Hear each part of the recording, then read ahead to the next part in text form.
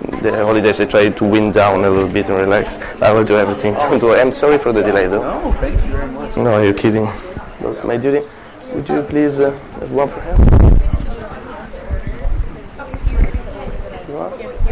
Thank you. Would you take one per hand? One also for hand. Thank you.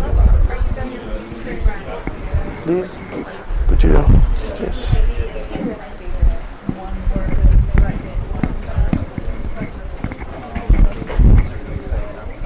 Do you think you can pass them to the whole room? Thank you. Same thing. Hi. Here you are, just in case. Could you give them to the rest of the row? Thank you.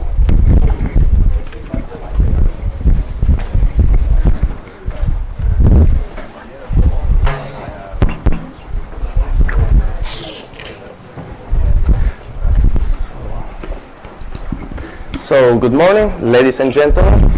Welcome to the most entertaining and spectacular class of the winter term of UCLA, namely Spectacle Entertainments in Ancient Rome. And I am myself Paolo Monella. As you can hear, I'm a Japanese, not really, I'm Italian. And I can try to fake a Japanese accent, but I thought that sticking with my Italian one could be fun. Whenever you don't understand me because of my weird accent, which is maybe not fun, surely funny, really feel free to raise your hand and tell me, I don't understand what you're saying, or could you say it again, or you're speaking too quick. Well, some people in Italy don't understand me when I speak because I'm too quick in speaking, honestly, so don't be surprised if it's assume that it's my fault, and so tell me to say it again. About me, I graduated in Palermo, University of Palermo, Sicily, Italy. Yes, that Palermo. And in classics, namely Latin and Greek literature and Italian literature as well. We're kind of forced to make Italian literature as well, but I like Latin and Greek best. That's why I wasn't content of having been in classics for 5 years at university. I went to a PhD program in Palermo as well, in classics, and I specialize in Latin literature. My thesis was on a quite sad myth, which was the myth of Procon and Philomela, but you don't really care about these details. But the thing is that it was quite sad. There was this woman killing her own child in revenge, and the other one is raped by her brother-in-law. And then I said, for the PhD, I'm going to study love poetry. And I studied love poetry of the 1st century before Christ, namely elegy, for those of you who are familiar with this term, Latin elegy. And then after that, I found nothing else better to do than coming to the United States and visiting UCLA for the fall and winter term, and I taught some Latin classes, and now I'm here teaching this class. Well, now we should go over what we are doing, so what we shall be covering. But as you know, we're meeting Monday, Wednesday, Friday, 3 times a week with no discussion sessions. So it could be something like I'm talking and you are listening. But since I hate this personally, and I find that there's no way that a class on fun, because this is basically what we're doing, a class on ancient fun, could be fun if I talk, although I have this quite interesting accent, it's not always going to be funny. I think the discussion is primary in whatever we do. This is the main reason for me to teach. And I really enjoy being in the United States because, as opposed to Italy, here you kind of have a different sort of approach to the students, to teaching, and students have a different approach to professors teaching and instruction in general, which is a more vivid one. So I will ask you constantly to intervene and ask questions and participate in the lectures, transforming them in a sort of hybrid between a lecture and a discussion. So far, do you understand what I'm saying? You might understand? Yeah, okay, good. I don't assume this, all right? So let's start off right now. I gave you these cards, and I will ask you to write down some things. First, your name and surname. With this, just to be transparent, this will help me to memorize your names and who you are more or less. And to write, in the first row, just your name and surname, if you don't mind. In the second row, I wrote it down because I forget things constantly. Your year. Your major and minor. So this is just to know more or less, if you're interested in classics, how long have you studied classics? Yes? You don't have it? Okay, sure. I'm sorry. So your year, major and minor, just to know, sure, how many people we have interested in classics, how many people come from the outside world, where they will probably find themselves better than in classics. Here you are. So first of all, name and surname, year, major and minor, and then I forget the rest. Okay, and then the very first thing that comes up to your mind when you think of spectacle entertainments in Ancient Rome. Yes, I know, Chris, I do it in every class. I do it. No, I didn't do it in the last Latin 115 class. No, I did it in Latin 1 last quarter. I tend to do it. I don't know, I think it's fun. Or I also think that it could be a good starting point. The very first thing that comes up to your mind, how did the Romans have fun with spectacle? The first thing.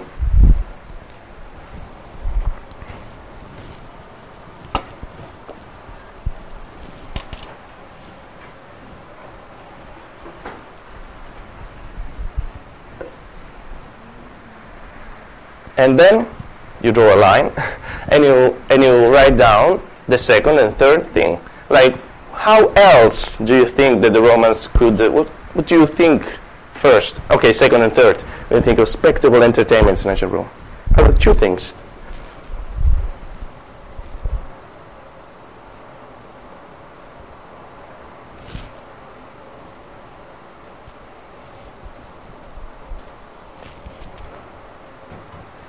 By the way, I was forgetting, I have this strange microphone because I'm broadcasting. We are online. As you may know, it is important for you to know, we participate in the Brewingcast project, which means that there is a site, a website. I don't have it, I guess, right now here, or probably I do. Let's see. Well, there is a website where you can download my beautiful voice with my, yeah, very nasal actually. I see like a nightmare the moment when I will download my voice and listen to it. Something like this. I know it. But, you know, are you trying to be serious about classical civilization with that voice and this accent? Okay, you can download the lectures later, just to review or whatever you can be interested in. So I will be wearing this microphone. This won't change our behavior, I hope. I mean, I'm trying to behave normally, although I know that I'm being registered. I'm trying not to be too scared. Did you write down? Okay, can we collect them? Like, how do we do this? That's interesting. That's the most difficult part. Could you just pass to the other guy on the right, and I will go here on the right. I will collect them. Or your left, I'm sorry, or your left. I will come here and collect them. Okay, let's try. Let's start. Give it to the guy at your left, please. Thank you very much. Thanks. Thank you. Thanks. Okay, thank you. Hi, ready? Welcome back. Okay. Now, very quickly, the first thing I think of gladiators, bloodshed, gladiators. Okay, gladiatorial games. Is it right pronounced? Sony, who are Sony Dance Drink? Great. So Sony is the first. Is there a Sony game, Gladiator? Who wrote Sony as the first thing? Or I just don't understand. Song. No, I thought there was some, you know. But there are such games, you know, that game where the Roman soldiers fight in a sort of... Okay, Colosseum, gladiatorial games, gladiators. Okay, etc. I bet that the first thing, violence, great. The second is sex, by the way. Have you seen HBO Rome? Yes, you did. I did too. The second or third scene is a sex scene. Major blood. No, I like this blood thing. Gladiator were better. Okay, good. We don't have to go on. The first thing is gladiator. Well, now when you have to teach a class like that, having studied for years the most subtle aspects of literature and language in classics, there are two approaches among my colleagues. Some say, you know, these guys have seen the gladiator. I'm not going to pollute my pure hands with the gladiator thing. I'm making a class which is a sophisticated literature class. Another approach is, do they want this? Do they want to buy this? We will sell them what they want. We will satisfy the masses. Well, where I am, obviously I'm criticizing both. I think that if you're here, Most of yours I saw on the roster online are not classic majors. Many are from history, some are from biochemistry, I guess, or something like that. If you're here, it means that you're interested in the classical world. We all, obviously, our fantasy has been touched by this movie, SI2, and I think it's a good movie, being a movie. Obviously, it's not a textbook, a history textbook. I think that most of my colleagues don't realize that everybody in the audience, when you go to the movies, you know you're not going to see a textbook. You're not assuming that this is accurate historically. What's its aim? The aim is to develop our fantasy, to interest us in something invented, but based on real historical facts. So I see nothing polluting in dealing about gladiators. Indeed, the first part of our class, and I would say half of it will be about gladiatorial games. So you'll be satisfied. Am I giving the masses what they want? Am I giving up to my noble mission? Probably not really. I am aiming to do so. If we, including me, have been interested in classics for whatever reason it is, it doesn't mean that this is cheesy. It means that this is the first step to get into an important aspect of Roman civilization. But from this surface thing, the interest, I won't ever be as interesting as the movie itself. If you came here, you were assuming that you are going to be given something else than spectacle itself, but a reflection of spectacle. Well, this is more or less what we'll try to do. A further step. We'll try to understand what the gladiatorial games were in terms of who the gladiators were. Were they slaves, for instance? How do they become gladiators? How they used to fight, actually, what weapons they used, etc. But other than those details that you can see in a BBC documentary, I have the highest respect for the BBC. I am like a sort of addicted, okay? If I know in Italy, I look little television because Italian television tends to suck. But then in America, American television sucks even more, but it's useful for the language. So I see it, and I became addicted to Family Guy especially. But this is another I find the dog and the child. How you find it? I mean, enchanting. The child has an English accent, doesn't he? Yeah. Yes. There was a show where the child was trying to teach an English girl English. Yeah. You know, the life of the wife is ended by the knife. How's my pronunciation? No, and then I'm also addicted to History Channel. Also in Italy. I mean, I cannot turn into History Channel. I stay like that. I get stuck, honestly. So I respect any form of divulgation of our word. I think that if you come here, you're not watching History Channel. You're expecting to see something even farther, going even farther, which is a class, a university class, where there are some readings to do that will help us to understand even deeper than a BBC documentary how these shows, these spectacles would work. In which terms? What's the mindset that they convey? What's this test for violence about the Roman and American civilization, Italian civilization? Why do we enjoy seeing violence? Is there some, yes, a mindset, a cultural asset that lies behind? Or what's the social asset? Why does a whole society turn around spectacles? And, by the way, who's paying for the spectacles? And who's earning money out of the spectacles? Imagine Hollywood, okay? In 2,000 years, our grandchildren will study Hollywood, will see the movies. They will probably be interested in The Mummy because it's sort of entertaining. But when somebody will teach a class on that, what will they study? They'll probably study who's making out the money of that, what philosophy, what mentality, what anthropology lies behind, and also who's paying for the movies. No? Why in the 50s the movies did not talk about some topics?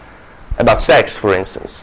Why McCarthy in the 50s made this sort of persecution against many artists in political terms? What's the politics that lies behind? Okay, behind entertainment, in your opinion, does politics in the widest sense lie? Is there any politics, any social issues concerned, or it's just fun? Obviously. Entertainment is something powerful.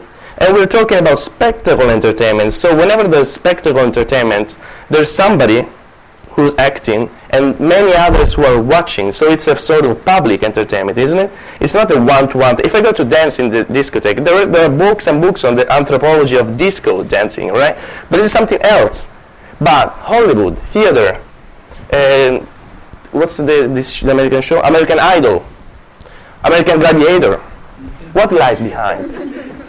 There are many shows. I got a sort of expert, but I want to. I want to expand on that.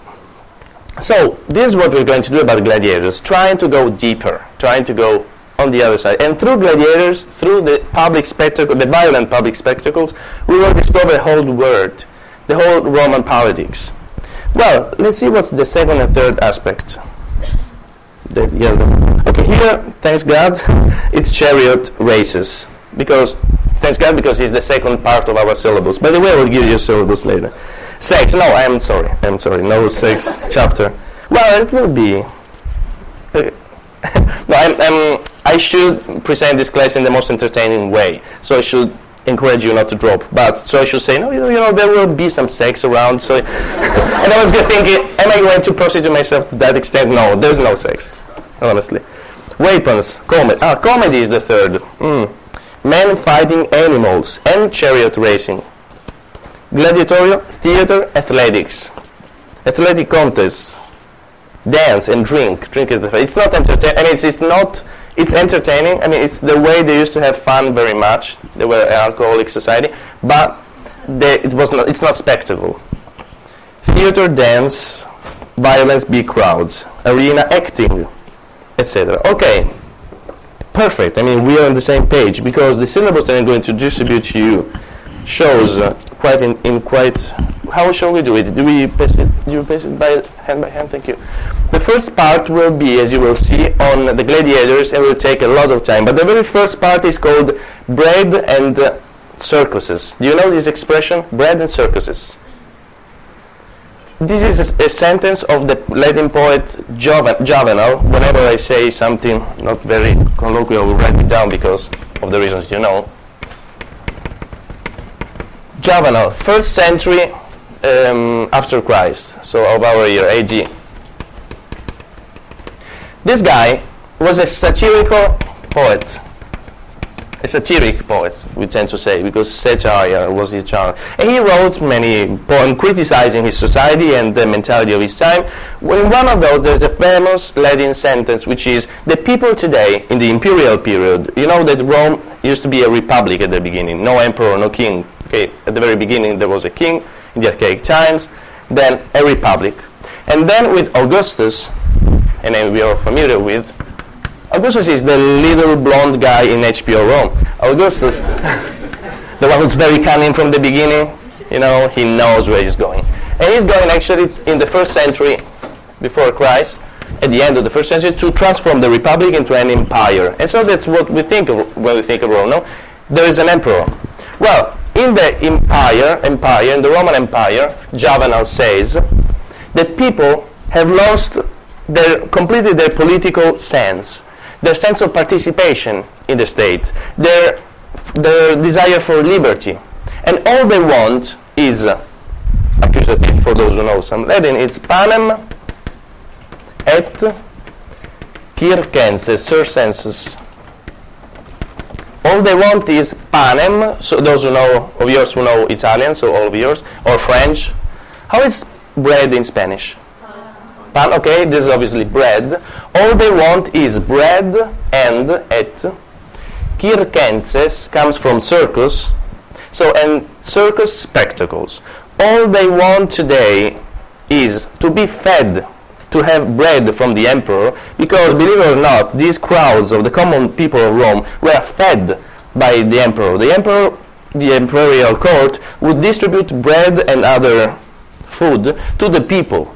So there was this mass of people who wouldn't even possibly work and were just pretty poor in the city, who was expecting for the emperor to distribute some food to them. All they want so is the very material and bestial thing of being fed and spectacles. And they're content with that. They don't ask for participation, they don't ask for culture, etc. This very famous criticism of the Roman society has become like a keyword. And that's the title of the first part of my syllabus. The thing is that I gave all the syllabi to you and I don't have any. So do you have any left, please? Is it left? Yeah. Thank you. This means, as you can easily understand, that we will start off going straight to the point. What's the connection between spectacle entertainments and what? And Roman politics. A Roman society. What does spectacle mean in the Roman society? What's this peculiar connection between the state that gives the spectacle and the people who receive it? Also in the Roman Republic, before Augustus, when the Roman Republic was a sort of oligarchic republic, meaning they didn't have any king, they had a republic, but the nobles would basically have the power. In the Roman Senate, only the nobles could sit and take the very crucial decisions. Well, in that sort of oligarchic, aristocratic republic, so to speak, the nobles would offer the spectacles to the people in order to create this link between the highest classes and the people. And in the imperial times, obviously, who will give the spectacles? Who will pay for the spectacles? Not the nobles anymore. But who? The emperor. Why not the nobles anymore? They weren't allowed to do this. They weren't encouraged at all. Why? Definitely they wanted to have a special and unique connection with the people. The people wasn't supposed anymore to be thankful, connected to one important noble, because he could cast a shadow on the power of the emperor. So the first part will be this: bread and circuses. The second part will deal about the real gladiator. As you see, we will talk about the Familia Gladiatoria, meaning that it is the group of actors, so to speak, that would act, but in a very bloody and real way in the arena. So a close-up view of how they actually fought, who they actually were, where they came from, etc. We will discover that, what happens in the Gladiator. What's the plot? Shortly, I wanted to project a clip of the Gladiator, like the trailer, which is in public copyright, but as you can see, I couldn't manage because we have no internet. So, but what's the trailer? What's the plot here? The Gladiator, the movie.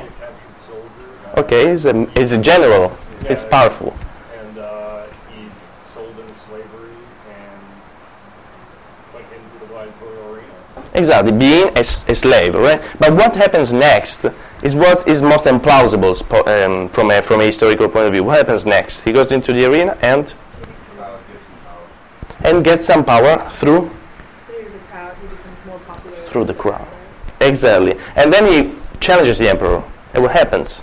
Being a Hollywood movie, nobody be offended by. In French movies, people die at the end of the movie, right? So because it's like more tragic. In the Hollywood movies, the little helper of Santa Claus can die, but Santa Claus doesn't. So the hero normally wins. And in that case, if I'm not wrong, is it he does win, yeah. Can you imagine it like, forget? Yes, he becomes emperor. He gains back his, no. Both die. He does die. Yeah, okay. I saw it. I just swear. Yes, they die. Both die. So he symbolically wins, but if I'm not wrong, the emperor goes down into the arena and fights with him. Okay, this is very implausible historically, but that's a movie, as I'm saying. I'm not scandalized by the fact that we take an inspiration from the ancient fact and we pervert them. But this couldn't have happened. We will see. The gladiators were slaves and remain slaves. They were used by the politicians for this use, so to speak, in order to entertain the crowds. But there was only one episode in Roman history when the gladiators rebelled. Do you know what it is? Spartacus. And there was also a movie on Spartacus, obviously. But he was easily defeated in the Roman Republic, in the times of the Roman Republic.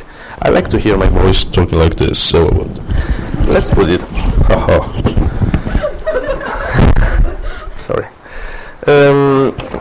Okay, sport and races. As you wrote, there are also chariot races and athletics. They were a part of the spectacle. American football is a sort of middle way between gladiators and a real sport.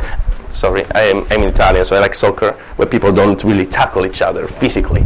But, the American football and baseball, I know you like American football, I am sorry. No, you don't? Okay. Nobody be culturally offended by my cultural diversity because I don't like American football. Okay? And please don't sue me. The Greek athletics in Rome, okay, wrestling and the pancration. And then Ben-Hur, chariot racing in the Circus Maximus, etc., water shows. Well, the third part will be pretty much the stage. So theater. There were not these blood-greedy people loving only to see people die all the time, and nothing cultural. Literature used to be a spectacle in many ways, but I spared you many technical aspects, like the so-called declamations. Virgil, you know Virgil? He's the greatest poet of Rome in a way. He himself, being a very exquisite literate writer and a very shy person, he was called the Little Virgin for many reasons, but also because he was very shy. He used to declamate, so to make public declamations of his works in the court. So in the court, towards the emperor, towards the royal court. So also literature, high literature was a sort of spectacle. It wasn't anything, it wasn't always something private that you read in your room, with the book, with the papyrus or whatever it is. Also, literature can be a spectacle, but the most socially spread way in which literature can be a spectacle for the masses, for a group of people being social relevant, so our class is called spectacle entertainment, so something public. What's the point where literature meets entertainment and spectacle? It's theater. It's the stage where literary text is performed toward the people, and it's fun. It's supposed to be fun. High literature normally tends not to be fun and to be like an experimental piece of theater dealing with the existentialistic themes where nobody speaks for 15 minutes. Okay, normally there are no crowds going to see it. It used to be the same way in the ancient Rome, but there used to be a sort of spectacle that everybody would enjoy and go to see. Like today we go to see the Christmas movies or the mass movies together with pieces of high cinematography. But then again, we don't have to conceive literature and spectacle as two different words. Today there are movies that are both successful and kill it. But it was discreet, it was only once, okay. But today I'm lucky because I forgot my one at home. Whenever it happens to me, it rings, be harsh towards me. You told us to switch it off at the first lesson. Oh, by the way, switch it off. And now you have to do it. Aren't you ashamed? Okay, like this. Now, what were I saying? Spectacle entertainment, success can meet big art. Let's think of Shakespeare. Shakespeare was successful, and the plays are alive today. Okay, obviously, when you give the crowds, the audience, something that the audience is not expecting can be problematic at the beginning. But okay, in ancient Rome it was the same. We had the theater that was at the beginning, the Roman theater begins as a double layer. So it begins like a translation of Greek theater, so high literature, but also as an adapting of these plays for the masses, for the Roman people. Their philologists, like my colleagues, tending to be very pedant, like I am possibly, tend to think that the Greek theater is high literature, the Latin theater, especially comedy, Plautus, Plautus, like the first big comedy writer in Rome. Plautus, for instance, is low literature, is a bad imitation. Just because Plautus was having people, do you know Benny Hills? Okay, in Plautus there are whole lines and lines where nothing happens, and there are people chasing each other with a stick, like Ben Hills, pretty much. And so he was trying to find a middle way between high literature and entertainment. We will try to study the Roman theater, not from a literary point of view, and I hope you appreciate that I'm making violence to myself because I studied this stuff, but from the point of view of the stage. How did they actually perform things? How did the public enjoy it? What was funny for them, which is not funny for us? I think that one of the things why it's interesting to study the ancient world, personally, is because it's close to us, because our civilization comes from it. But the other reason why it's so interesting to me is because it's so different. We have to realize that it's 2,000 years ago. Their mindset was so different. Honestly, I don't laugh when I read Plautus. I don't laugh when I read Greek comedy, which is Aristophanes, because it's not funny anymore for us today. If you ever try to perform Plautus on the stage today, you have to adapt him, Because the puns that used to be so funny for the Romans are not. Okay, I'm Italian and I try to hang out with Americans here. It's hard to have fun with people of another culture. Have you ever tried to hang out with somebody of another nation? You know, very different nations. Okay, Italy and Germany are quite different. But Italy, Europe and Japan and America and Europe and I don't know, whatever other culture are so different that the sense of what's funny, the pun, the wits are just different. It's just a different way of being funny.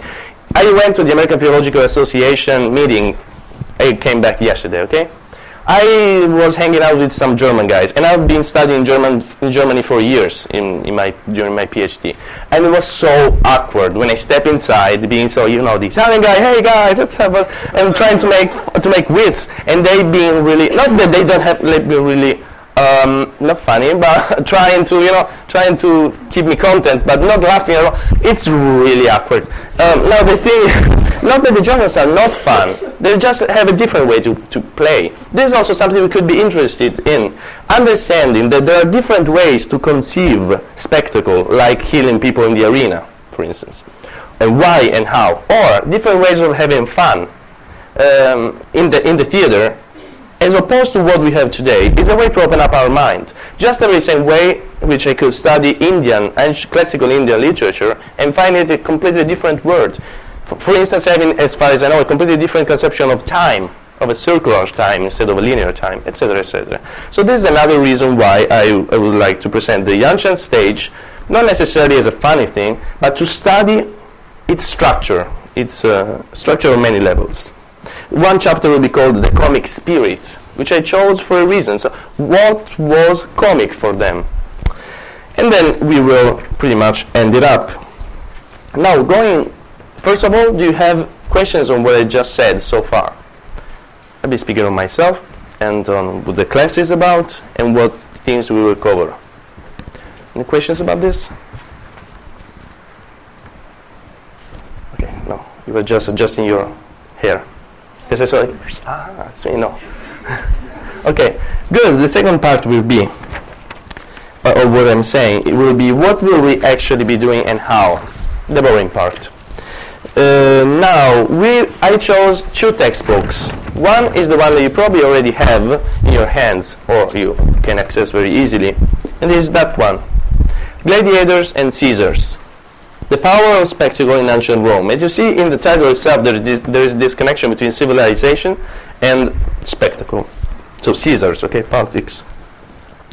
It is, what is it originally? Originally it is the book connected that you would buy when you went to an exposition, an archaeological exposition, which was basically a collection of the exhibition. Let me read from the foreword, page 6. The exhibition, so I'm sure that at least one of the sentences that I'm saying is without grammatical errors because I'm reading. The exhibition Gladiators and Caesar displays the material remains of Roman mass entertainment, notably gladiatorial combat, chariot racing, and theatrical performance. Uniquely, exhibits from trendy museums throughout Europe have been brought together with incomparable collections of the British Museum, says the director of the British Museum. So the incomparable British Museum has obviously had the leading role in the putting together of this exhibition. So you will find this book is full of pictures. Which is, like children like me, to like books with pictures. Unfortunately, I don't read the book with pictures with illustrations since years, and I would like to. I miss it. But here, the pictures are actual archaeological pieces, and you see visually the things we are talking about. I think this is a big advantage of this book. This is the book. You go to the exhibit, and then when you get out, before I went to Disneyland and to the Hollywood studios lately. I am a foreigner, I go to those places. You're in Los Angeles, you're supposed to go to the studios. You expect to see the studios, and you don't, because you go, you make a race in this, a ride in the mummy thing, what's it called, that you go up, and then all of a sudden, have you gone there? Yeah. It's too short. The mummy one is just a bluff. You go there and you go very up and then down, and then you're like, it slows down. Okay, now it's going, and then it opens up and you're out. And in the other, In the other attractions, everybody, when you come out, is like this, and you have the picture. Like this. In this one, everybody comes out, is like, so what? It's amazing.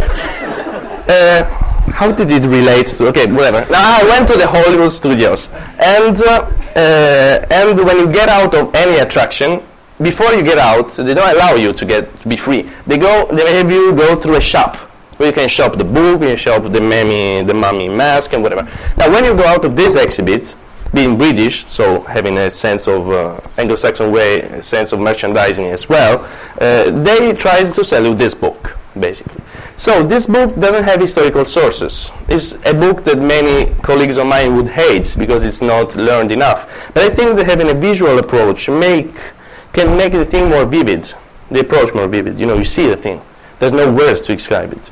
Also, I will try to project, if I ever get my laptop working, here, because there's no internet wireless connection, to project things, little clips of the Gladiator, obviously, and anything else that I find to be quite interesting. Hopefully it will give us a way to get into the thing. Also, since this does another way to get close to that word, to have a more intimate, a closer relationship with a closer testimony out of this word, is, in my opinion, to read what the people of that age wrote about their word, so the so-called historical sources. Since it doesn't even quote the historical sources, I had to put another textbook into our program, into our syllabus.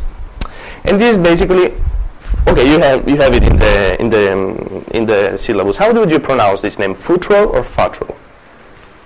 Futrell. Let's agree with Futrell. You know, we'll be the only people in the United States saying Futrell, like anybody else saying. But you had an Italian teacher. I'm sorry for you. Like, imagine the ones who learned Latin with me, Latin 1, with the Italian accent. That's fun. But we are Romans, much more Romans than the Germans, so Italian accent is historically supposedly closer to Latin. Okay, this is a source book. It will cover the same themes. The same things, more or less, from a different approach. First of all, he will give you another vision, because it's another book. Obviously, he will talk about more or less the same topics. But, as you can more or less see from this page, you see there are take it into account, and whatever reading we will have, it will be online, available for you to download and print. I will go over this in a second. Now, very shortly, this book is built that way. It speaks a little bit in the white part about the theme, but it's meant as an introduction, as a lively, discursive introduction to the historical source. And then he lets Cicero speak. If you can see it, we have about half of a part is gray, which is English translation of Latin or Greek texts. And half of the part of the page is white. I think this is the best way to read the sources. I mean, as good as I can be, which I'm actually not, I cannot comment any single source. Hey, look at this. Any single source that I'm commenting in detail. You, in this way, will have a very detailed comment. You will, I guess, be helped to understand texts coming from a culture you're not very familiar with, maybe. Okay, let's do this. And so this is our textbook. We will not read all chapters. We will read all chapters against the last one, as you see in the syllabus. So we will use this book and that book, Gladiator and Caesar and Futrell. The other books that are in the syllabus that are lost, which is here we go, will come, okay, go on page 1 of the syllabus, no? Between page 1 and page 2, Seggio. Now, GC is Gladiators and Caesars. F is Futrell. Toner plus Wiedemann, and Duckworth will be the other books that we will read. Don't worry, Wiedemann is an English translation. It's not the German original. Now, we will read chapters out of those books, because any one of them has a different approach. I will be honest with you from the very beginning. Gladiators and Caesar and Futrell are divulgative texts. They're easy, in a way. They're meant for people who have no clue about the classical antiquity. I know that many of yours do have more than one clue, but I'm designing this class for those who have no clue, you know, because there must be no child left behind. And so is this a Republican model or just an American thing? Is it? I'm not supporting anybody. Okay, I am not supporting anybody. I stayed there after. No, honestly, please, don't get me in trouble. And the